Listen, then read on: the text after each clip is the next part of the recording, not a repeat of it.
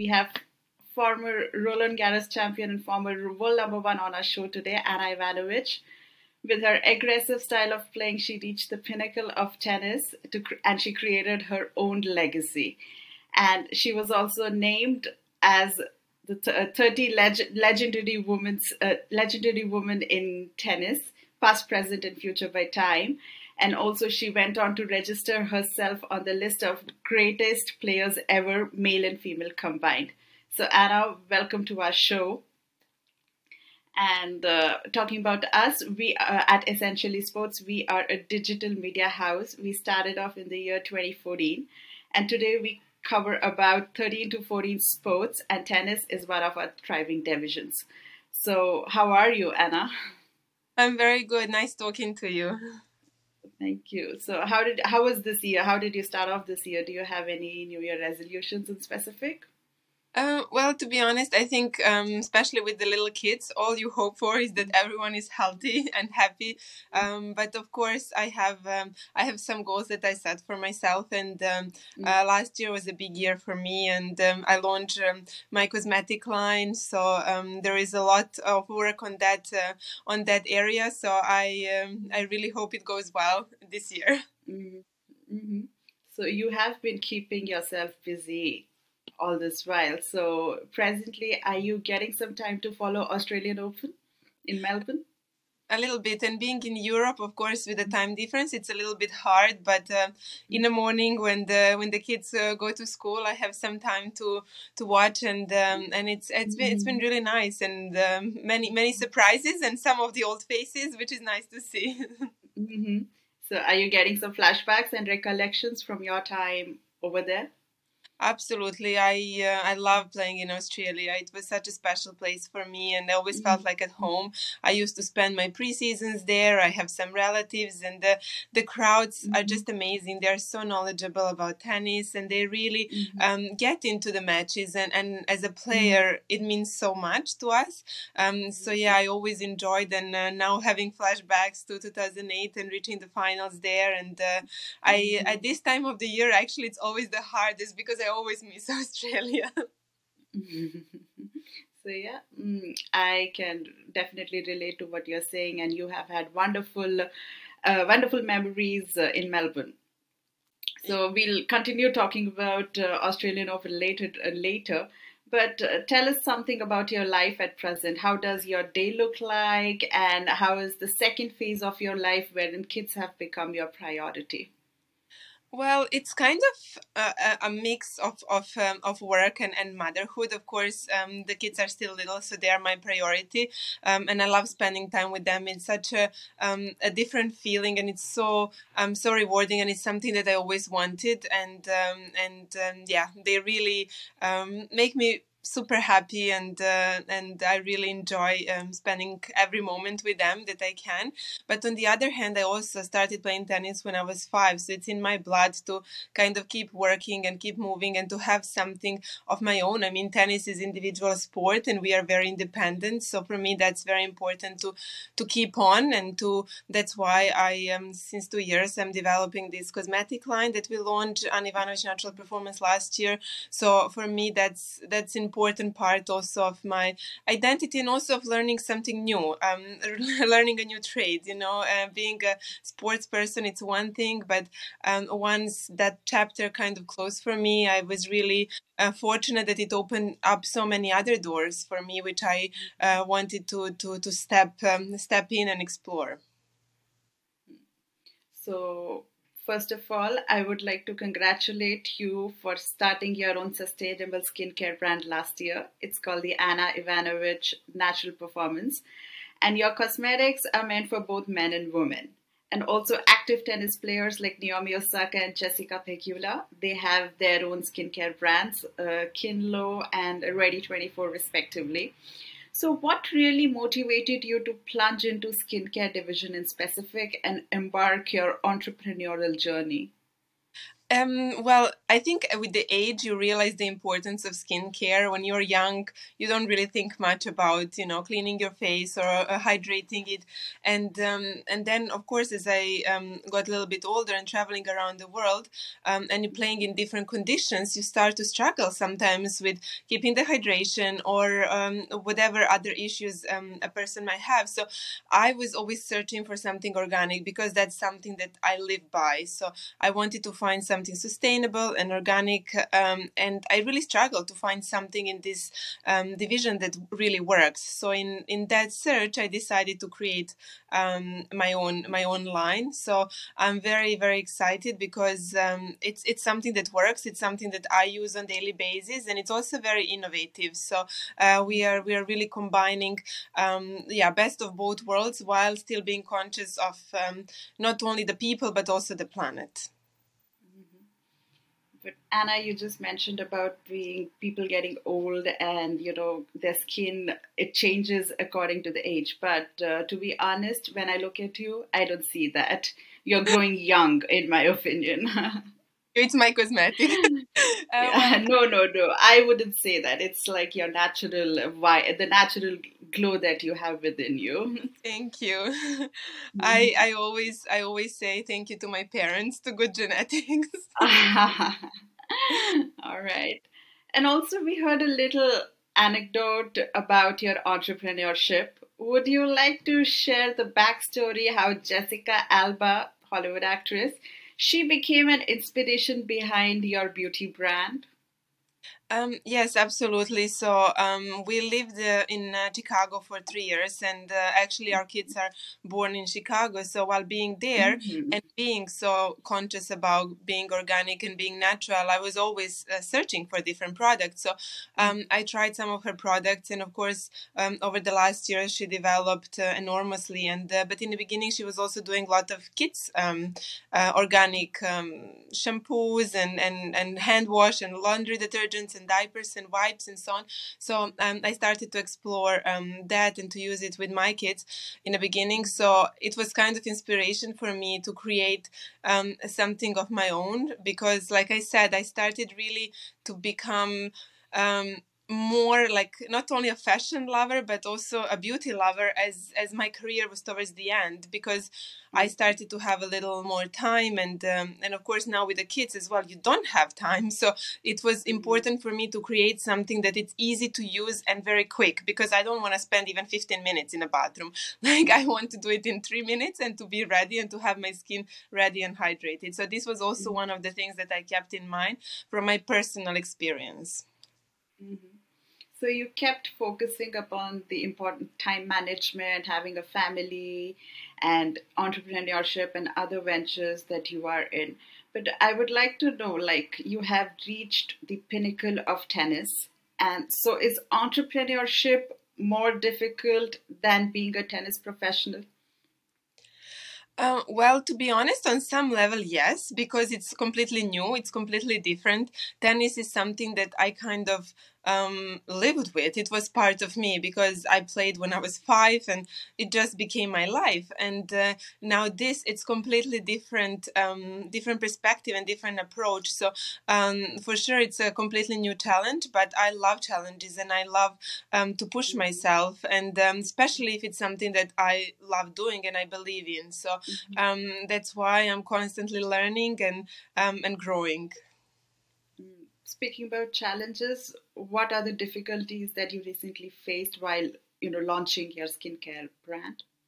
Well, I think it's coming from sport into the cosmetics. Of course, it's a completely different, let's say, people that know your target group, so to say. So I think just reaching this awareness in different spectrum and also creating trust that like was a tennis player, now I'm doing something in cosmetics. So building this trust with the audience that they really believe that this cosmetics works, and of course it's not me who is putting it together in laboratory. We have a professional pharmacists who are doing amazing jobs. So for me, it's just speaking and creating this trust that, of course, takes time to build. With the tennis also, it wasn't overnight. You play tournaments, you get better, and so on. So it's the same now, trying to create awareness in a completely different in a completely different audience, let's say. Mhm. So you are being so close to tennis. Tennis is in your blood. So, and right now you're doing something which is completely different. But are you planning to appoint any brand ambassadors from Tennis Tour for your skincare division? To be honest, I didn't really think about it yet. We are just in a process of growing and raising awareness. But of course, I send the boxes to some of my let's say close peers that I used to play with and so on for them to try my cosmetics and so on. But in terms of ambassador, I still didn't really think into that direction. Mm-hmm. Mm-hmm. So, can you please tell us whom did you share your cosmetics with, like your best friends on tour? So, could you name them? Yeah, some of them like Angelique Kerber, Okay. Sorana Kirstea. Ah. Mm-hmm. Yes, and even like Caroline Wozniacki, we used to play together. So. Okay. Okay. Yeah. So yeah, all of them are legendary players that you named, and Kerber, I think she's also entering motherhood, and I think yeah. So do you have any advices for Kerber? Like since she's entering motherhood and she's also like a Grand Slam champion, world number one, we just like actually you. we actually do talk a lot. Mm-hmm. She also lives sometimes close to us, so we catch up Mm-hmm. quite often. And of course, it's a Wow. complete chapter of life for her, so she's exciting and excited about it. And yeah, Mm-hmm. we share some thoughts and opinions. So Mm-hmm. yeah. Great.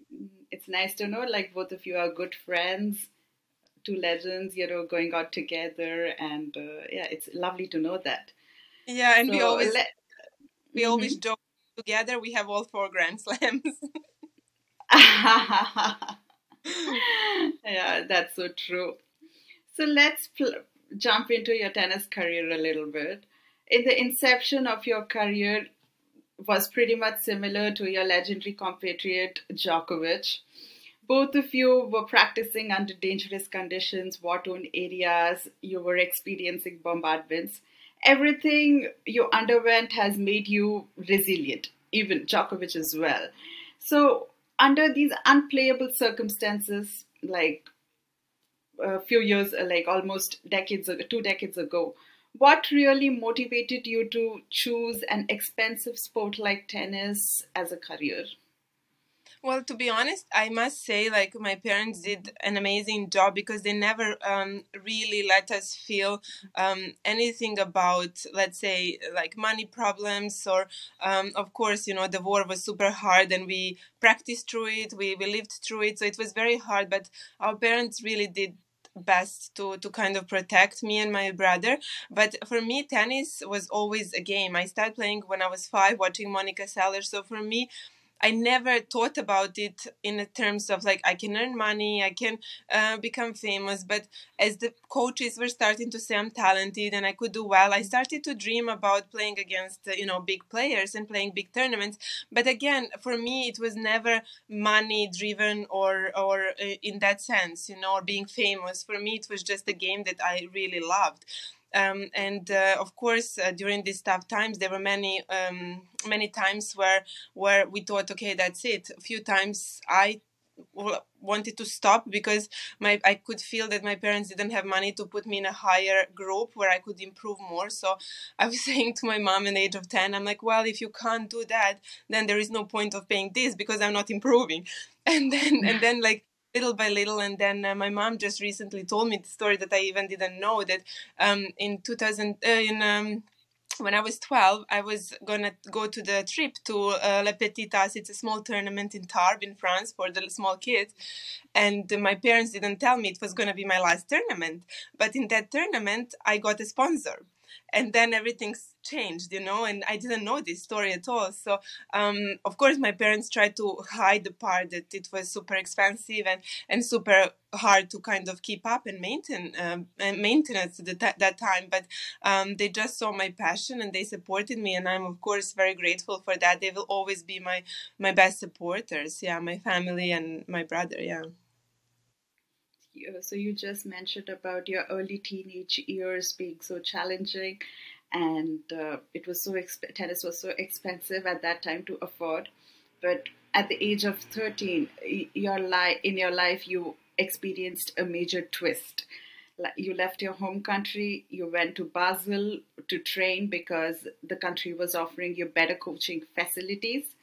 And with your mom, how difficult was it to settle in a new country? And what were the biggest challenges that you were facing during that phase of your life?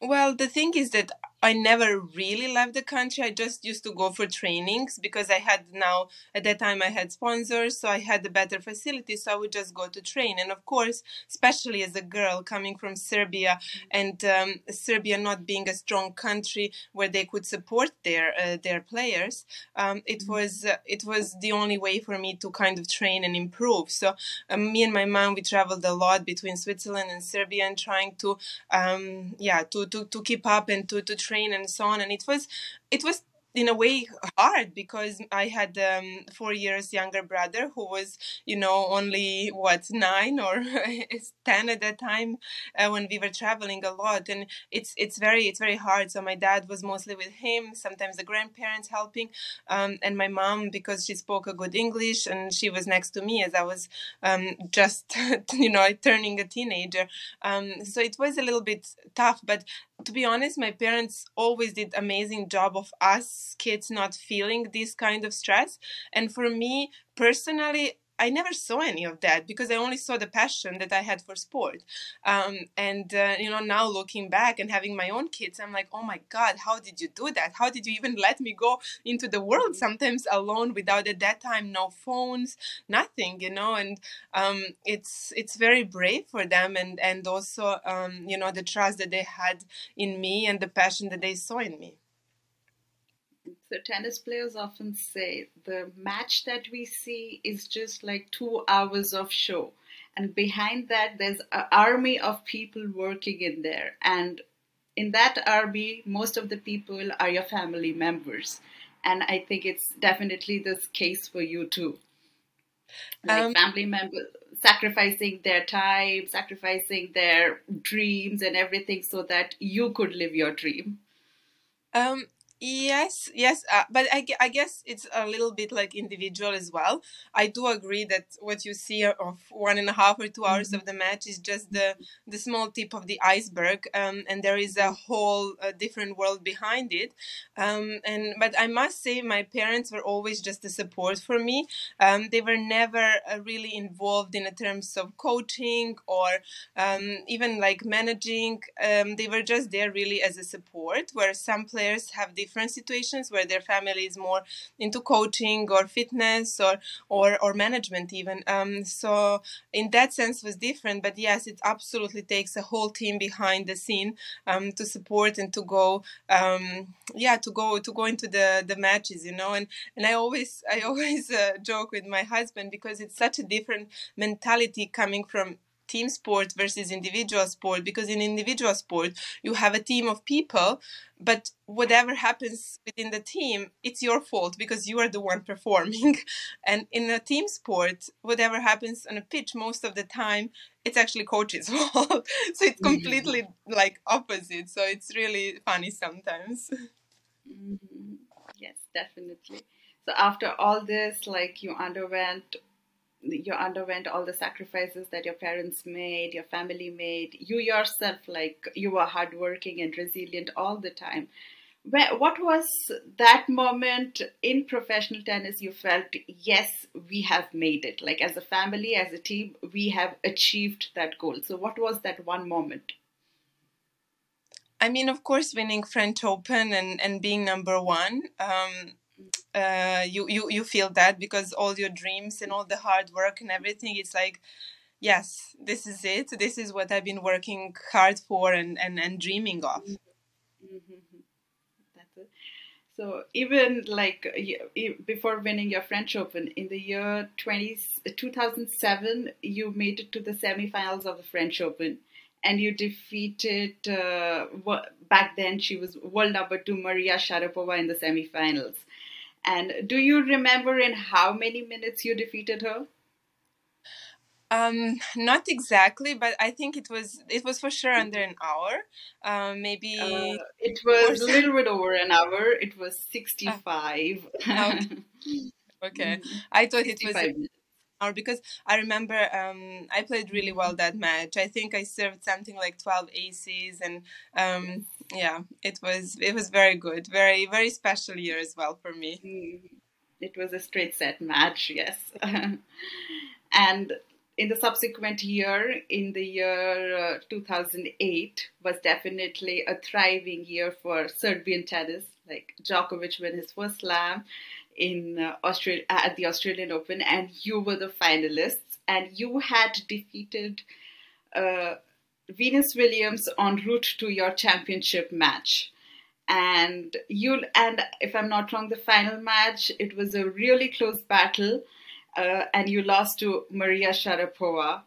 And so, did that loss fuel the fire within you to win the very next Grand Slam in Paris? Absolutely, and I must say, I just recently saw somewhere that that year in 2008 in Australian Open, six top seeded out of the eight made the quarterfinals, which is something that nowadays you don't really see very often. So it just shows you like such a powerful and strong field that we had. You know, with Justina Nan and Venus Williams and Serena Williams and Sharapova and Jankovic and all these players, and it was really an amazing tournament. And I remember playing. It was I think 7-5, 6-2, and it was a very close match with Maria. And of course, it definitely prepared me mentally for the French Open that year later. But it was very very hard match for me as well, because after experiencing the final of French Open the previous year, I really felt ready for that final. So it was not an easy defeat for me, but again, like, you learn so much and you try to improve. Mm-hmm. So, since you mentioned about Venus and Serena Williams, I have to ask you one question. Like, what was something that they taught you? Like, what was something which, the other matches couldn't teach you, but, the matches against Venus and Serena, the lessons that you learned from their matches I playing mean, both against them? even though they're a little bit different, both of them have a very powerful game, and they really go for their shots, So it's this confidence that you can see and believe in their game. And even before I made it on tour and watching them, it was always like a dream to play against them, because they had this demeanor and they were having this aggressive game, which I also had. So having this confidence to go for your shots and so on, it's definitely something you take from their game. So, what really differentiates them from, rest of the people on tour? Well, I mean, both of them are quite tall, so it is a little bit like intimidating, and they have both very powerful serves. So in women's tennis, you don't have that many players with the big serves. Maybe now with the taller players there is some more, but it starts at the point like with so much pressure on, and this is something that was always very different with them. So you knew that you had to hold on to your serve and try to look for opportunity to somewhere break them, because they had this powerful serves that you knew that they were gonna probably hit an ace every game. So it was just trying to anticipate which side they're gonna go for. Yeah, Serena's serve is definitely an iconic one. Even in the men's game, people fear, like when she's playing mixed doubles and all, men, even the ATP men, they're scared of Serena's serve. Exactly, So, and she was very easy. mhm. So speaking about your fairy tale season in the year 2018, you made it to, 2008. You made it to the Grand Slam finals in Melbourne, and then you were a champion in Paris, and by defeating Dinara Safina in the finals. And you were not just a Grand Slam champion; you were also crowned as the world number one. So, what are the memories that stand out from that historic moment of your career? I mean, there are actually quite a few. Even the semi-final match against Jankovic, it's a very special match, because at that time Mm-hmm. I didn't know that the winner of that match would become number one in the world, and my team Okay. managed to hide that fact for me. And at that time, there was no really social media, so there was no one to remind you of that either.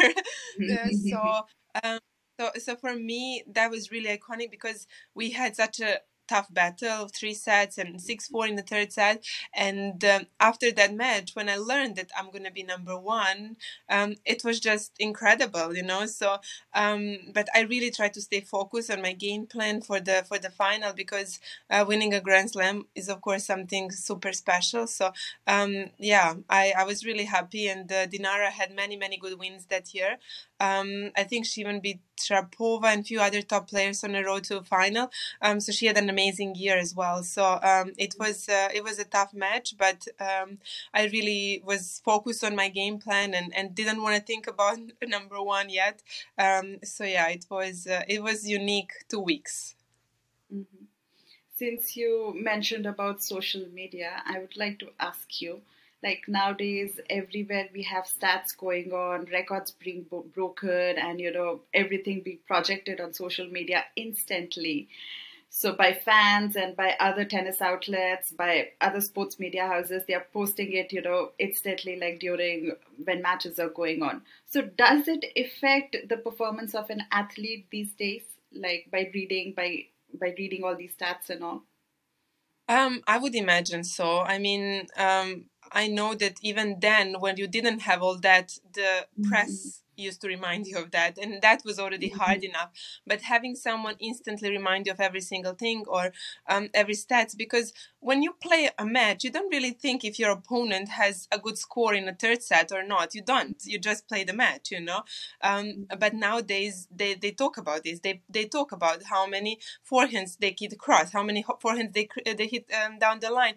And I think sometimes it becomes too clinical. It's sometimes better to rely on your own instinct. And that's at least how I like to play, because I want to feel the opponent, I want to feel the ball, and I want to have that freedom without overanalyzing, which I anyway did.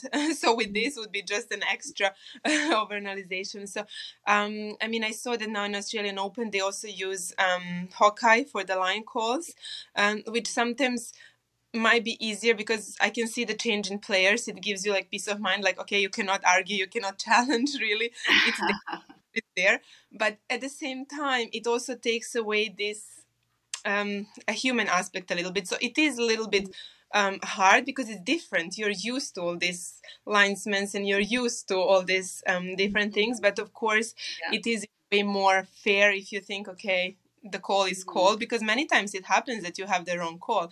But yeah, definitely the social media and technology changed the sport a lot. Even when we go back and talk about strings and rackets, improving technology in that area helped many players to compensate for the lack of certain things. If you miss spin, or if you miss power, or if you whatever, like you manage to compensate. So it definitely changed tennis in a way. Yeah. So last month I was in conversation with Coach Wim Fissette.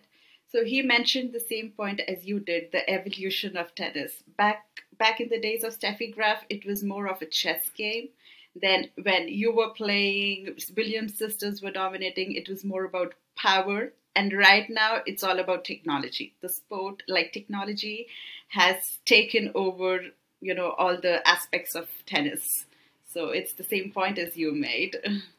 Yeah, and it is, and you can really see that, because in the times where I feel like I old, but in times that I played, and it really felt that the talented players naturally got far, because they know this compensation of technique or power or so on. Whereas now, it's much closer. The competition is much closer. So it started to change already when I was playing, but now especially it's so obvious that not only technology but the mind. And now it's so much about mind, and who can be mentally stronger. Mm-hmm. Yes, definitely. And presently on tour, if you see, we have different champions every slam, especially on the women's side. What do you think about the present tour, and who are your favorites? Yeah, I mean that's something that it's of course a challenging and very different to see, because in let's say 10 years ago it was absolutely not like this. You had few favorites and you knew one of them is going to win. This also brings a little bit excitement, because also brings chance for younger players to do well, like we saw in the US Open final with Emma and Lila. I mean, two teenagers in a final, that's also very, very rare, and it was amazing opportunity for them to play on such a big stage. And now this Australian Open in particular, like Vika is doing well. She's back in a semi-final. So it's, like I said, it's nice to see the old faces as well. But at the moment, I think Iga Swiatek, she's definitely the one who is dominating, and you can see that she's mentally tough. She has a good game, powerful game, and I mean, Sabalenka has very powerful game too. She's doing well now, but again, it's putting everything together, with power, with balance, with with mental sides and so on. But yeah, it's exciting to watch. Like I've been watching some of the tennis this Australian Open, and it's been nice to see. Speaking about Vika, you were the defending champion at 2009 French Open, and you had a match against Vika, and you were the defending champion, and she defeated you in the fourth round. Do you remember that match? Yes, I remember Susan Lenglen. So I think that She's, must have been a. Go ahead. yeah, she's a great player. We always had tough battles. We Hmm. played quite a few times, and of course, she's 2 times Australian Open champion, and she won. I think it was 2011, I believe, and she won back-to-back Indian Wells in Miami. But yeah, she's a great player. I think it was in 2016, I believe, 15 or 16, not 11. It could be. Yeah. My years are Mhm. completely up. It's okay. Mhm. So yeah, it's nice. And also, both of you played at Wimbledon Juniors semi-final. Do you remember? Like that was your first match. Ah, yes, yes, I do remember. I do Mhm. remember that one. Oh God, that was so long ago. I remember the court down court, I don't know, 18, 19. I remember. I think we played like 12-10 in a third set. Okay, yeah, it was an interesting match. Hmm. So yeah, all memories coming back right now. Yeah, exactly, exactly. I mean, sometimes it's of course very emotional, when you remember all the little things and the way. I mean, I remember actually another match that I had with her in Cincinnati in Hmm. 2010, which was I think she had even two match points that I saved and ended up winning match in a first or second round, and that was the year where my rankings dropped a little bit. So that was a kind of a turning point and a comeback for me, and it was also against her. So we know each other for a long time. Yeah. And it's been almost 6 years since you hung your tennis racket. I remember in December 2016 you had announced like you are retiring from tennis. And what people think is tennis is professional tennis is indeed a glamorous job, but in fact it involves long flying hours, incessant training sessions, jet lags, and simultaneously there's a lot of fun involved for that one moment of glory which you people live. So what is that one thing that you really miss about, not being on tour? Um, well, the one thing that I definitely miss is playing in the big events, like the Grand Slams and so on, and playing the last four, the finals and so on. I think this is super unique and special, a special thing. But like you say, it can be also hard from the side of traveling and so on. But me personally, I struggled a lot physically, because they always tell you sport is really good to do for your health, yes, but professional sport it's another level. So you push your body to the limits, and I had in 2015, just before Australian Open, I broke my toe, and it completely like it was super hard to heal, and then completely changed my my mechanics. So then I started to have a knee pain and hip pain and so on. So it was a kind of a battle a little bit. So for me, that was the big part that made me kind of decide, okay, you know what, maybe it's time to do something else. Yeah, definitely. So yeah, you made that choice to, skip tennis and to explore other ventures in life. So, and Yes, and it's always super Mhm. hard. It's always super hard decision because tennis has been my life, and you know I still love it. But it was a point where I felt that I have to be honest to myself, and also see, you know, what I can do and what I maybe cannot. And for me, that was the turning point. Since you love tennis so much, are you considering a comeback, or not in form of like a player, but as a coach, as a mentor in someone's box? Do we get to see you? To be honest, I love tennis and I want to stay, of course, involved, and I still come to some of the events, but I really at the moment I can't see myself as a coach on tour. Maybe as a mentor, yes, but not really as a coach, because it's still intense traveling and so on, and the kids are still very little, and I want to spend time with them as well. Family comes first. So, Yes. so in the year 2022, the very last year, we tennis world witnessed like retirement of big names, which includes Ash Barty, then followed by Serena Williams, then in 2 weeks, another 2 weeks, Roger Federer. So, did you see their final matches, and do you think uh, their departure is the changing of the guard, which is taking place in tennis? Well, I definitely, I mean, it was a very hard moment for tennis, because Serena and Roger have left such a marks on the sport, and they were inspirations for many, including myself. So, yeah, it's absolutely tough moment for tennis, but we really need to make this transition and see new faces and create new rivals, you know, like especially in the men's tennis. I mean, Roger, Novak, and Rafa, and to some instinct also Murray. I mean, this rivalry, it's not going to be easy to recreate, and but I do hope that the new generations can really step up. On men's side, you see also many new faces as well as on a woman. So hopefully in the next year we can try, or we can see more of the rivalry, which I think everyone enjoys. Yeah, definitely. So I have some fans' questions for you. Okay. Who was your toughest opponent during your Well, entire career? of course, playing Serena it's always tough, but later on, I must say I really struggle playing with Pliskova, because she also has like a very big serve and very hard to predict the game. So for me, it was a little bit hard playing her. Yeah, but unfortunately, Pliskova lost today in the I quarterfinals thought, of Australian Open. yeah, Did you see that match? Like, I think I did it's the it in the middle of the night. it's in the middle of the night. Yeah, but yeah, Yeah, unfortunately, she but I thought lost.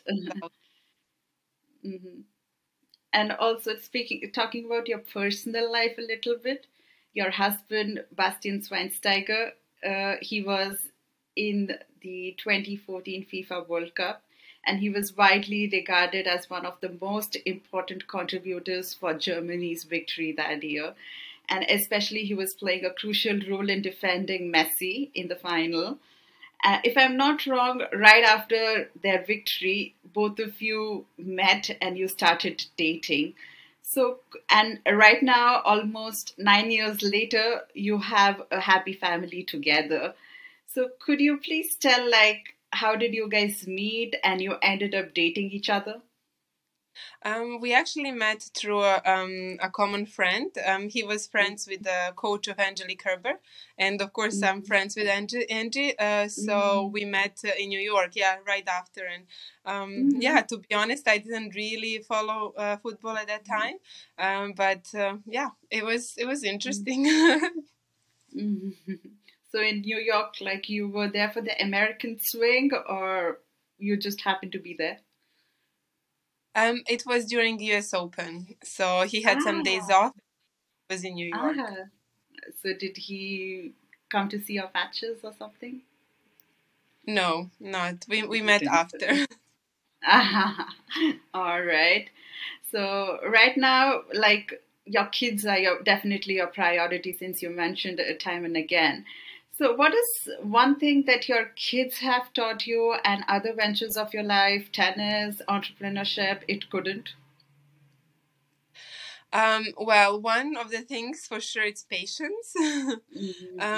Patience and also being spontaneous, because in tennis and also in other ventures you kind of plan things, and it's you stick to the plan, you have the weekly a plan and so on. And with kids, not really, you have to see how the day goes, and you plan things and then they get sick or whatever. So it really taught me to be more in a moment, and also being with them. They are in the moment, so you really have no other option, and it's really rewarding. And it was probably the hardest lesson for me to learn to not overanalyze and overplan, but I think I'm improving. And also, my one final question to you: whom are you rooting for at the Australian Open? So let's start with the women's side first, because on the men's side, I think it's pretty obvious. Yes, I think Novak really is really on the road to winning it. I mean, there are other players playing really well. I can't really see anyone challenging him, especially towards the end of the tournament. And now we come to the more difficult part, the women part, because obviously there are some players that are playing extremely well, but when it comes to the finals and semifinals, and anything can happen. It's about being mentally strong, like I said, and also not let the moment be that overwhelming. So of course, when I look at the draw, of course I would say like Vika has the most experience, and so on. Although she hasn't been in semis and finals in a while, so. Of course, it's a completely new challenge in a way, but I still think that she has that experience and that fighting spirit. She's been playing really well. So, yeah, Sabalenka has been playing extremely well too, I must say. She's been really winning her matches easily. So, and I believe they play in a semi-final, right? Yeah. No, So, no, it's Rebakina and Azarenka and ah, Sabalenka and okay, Magdalena. okay. Yeah. So maybe that could be the final, Azarenka So and yeah, yeah. Sabalenka. So I think that's your dream final. Yes, exactly. So, and then like in final, I think anything can happen. Like I said, Vika has maybe more experience. So yeah, experience might outplay all the power that Sabalenka has. Maybe. Let's see. Mhm. So yeah. And who's the GOAT in your opinion? From the men's side, you mean? Mm-hmm. Well, I must say Novak. I mean, I think he's very soon reaching the biggest number of Grand Slams. I think he might even do it this year, and he's just been dominant for so long, and also staying healthy. And like he says, he still has some years in front of him. So I definitely think in terms of achievements, it's him. So you were really good friends with Novak. And do you guys get to speak to each other? Do you guys meet each other at least once a year these days? No, not really. Last few years, no, we are not in touch, or we haven't seen each other in yeah, quite a few years now. All right, that's lovely to know. And so, Thana, thank you so much for your time today. It was a pleasure talking to you, and I learned so much about tennis, about your career from you. It was definitely, I had a wonderful time. Thank you so much. Nice talking to you too. Okay, thank you so much, Anna. Have a lovely day ahead.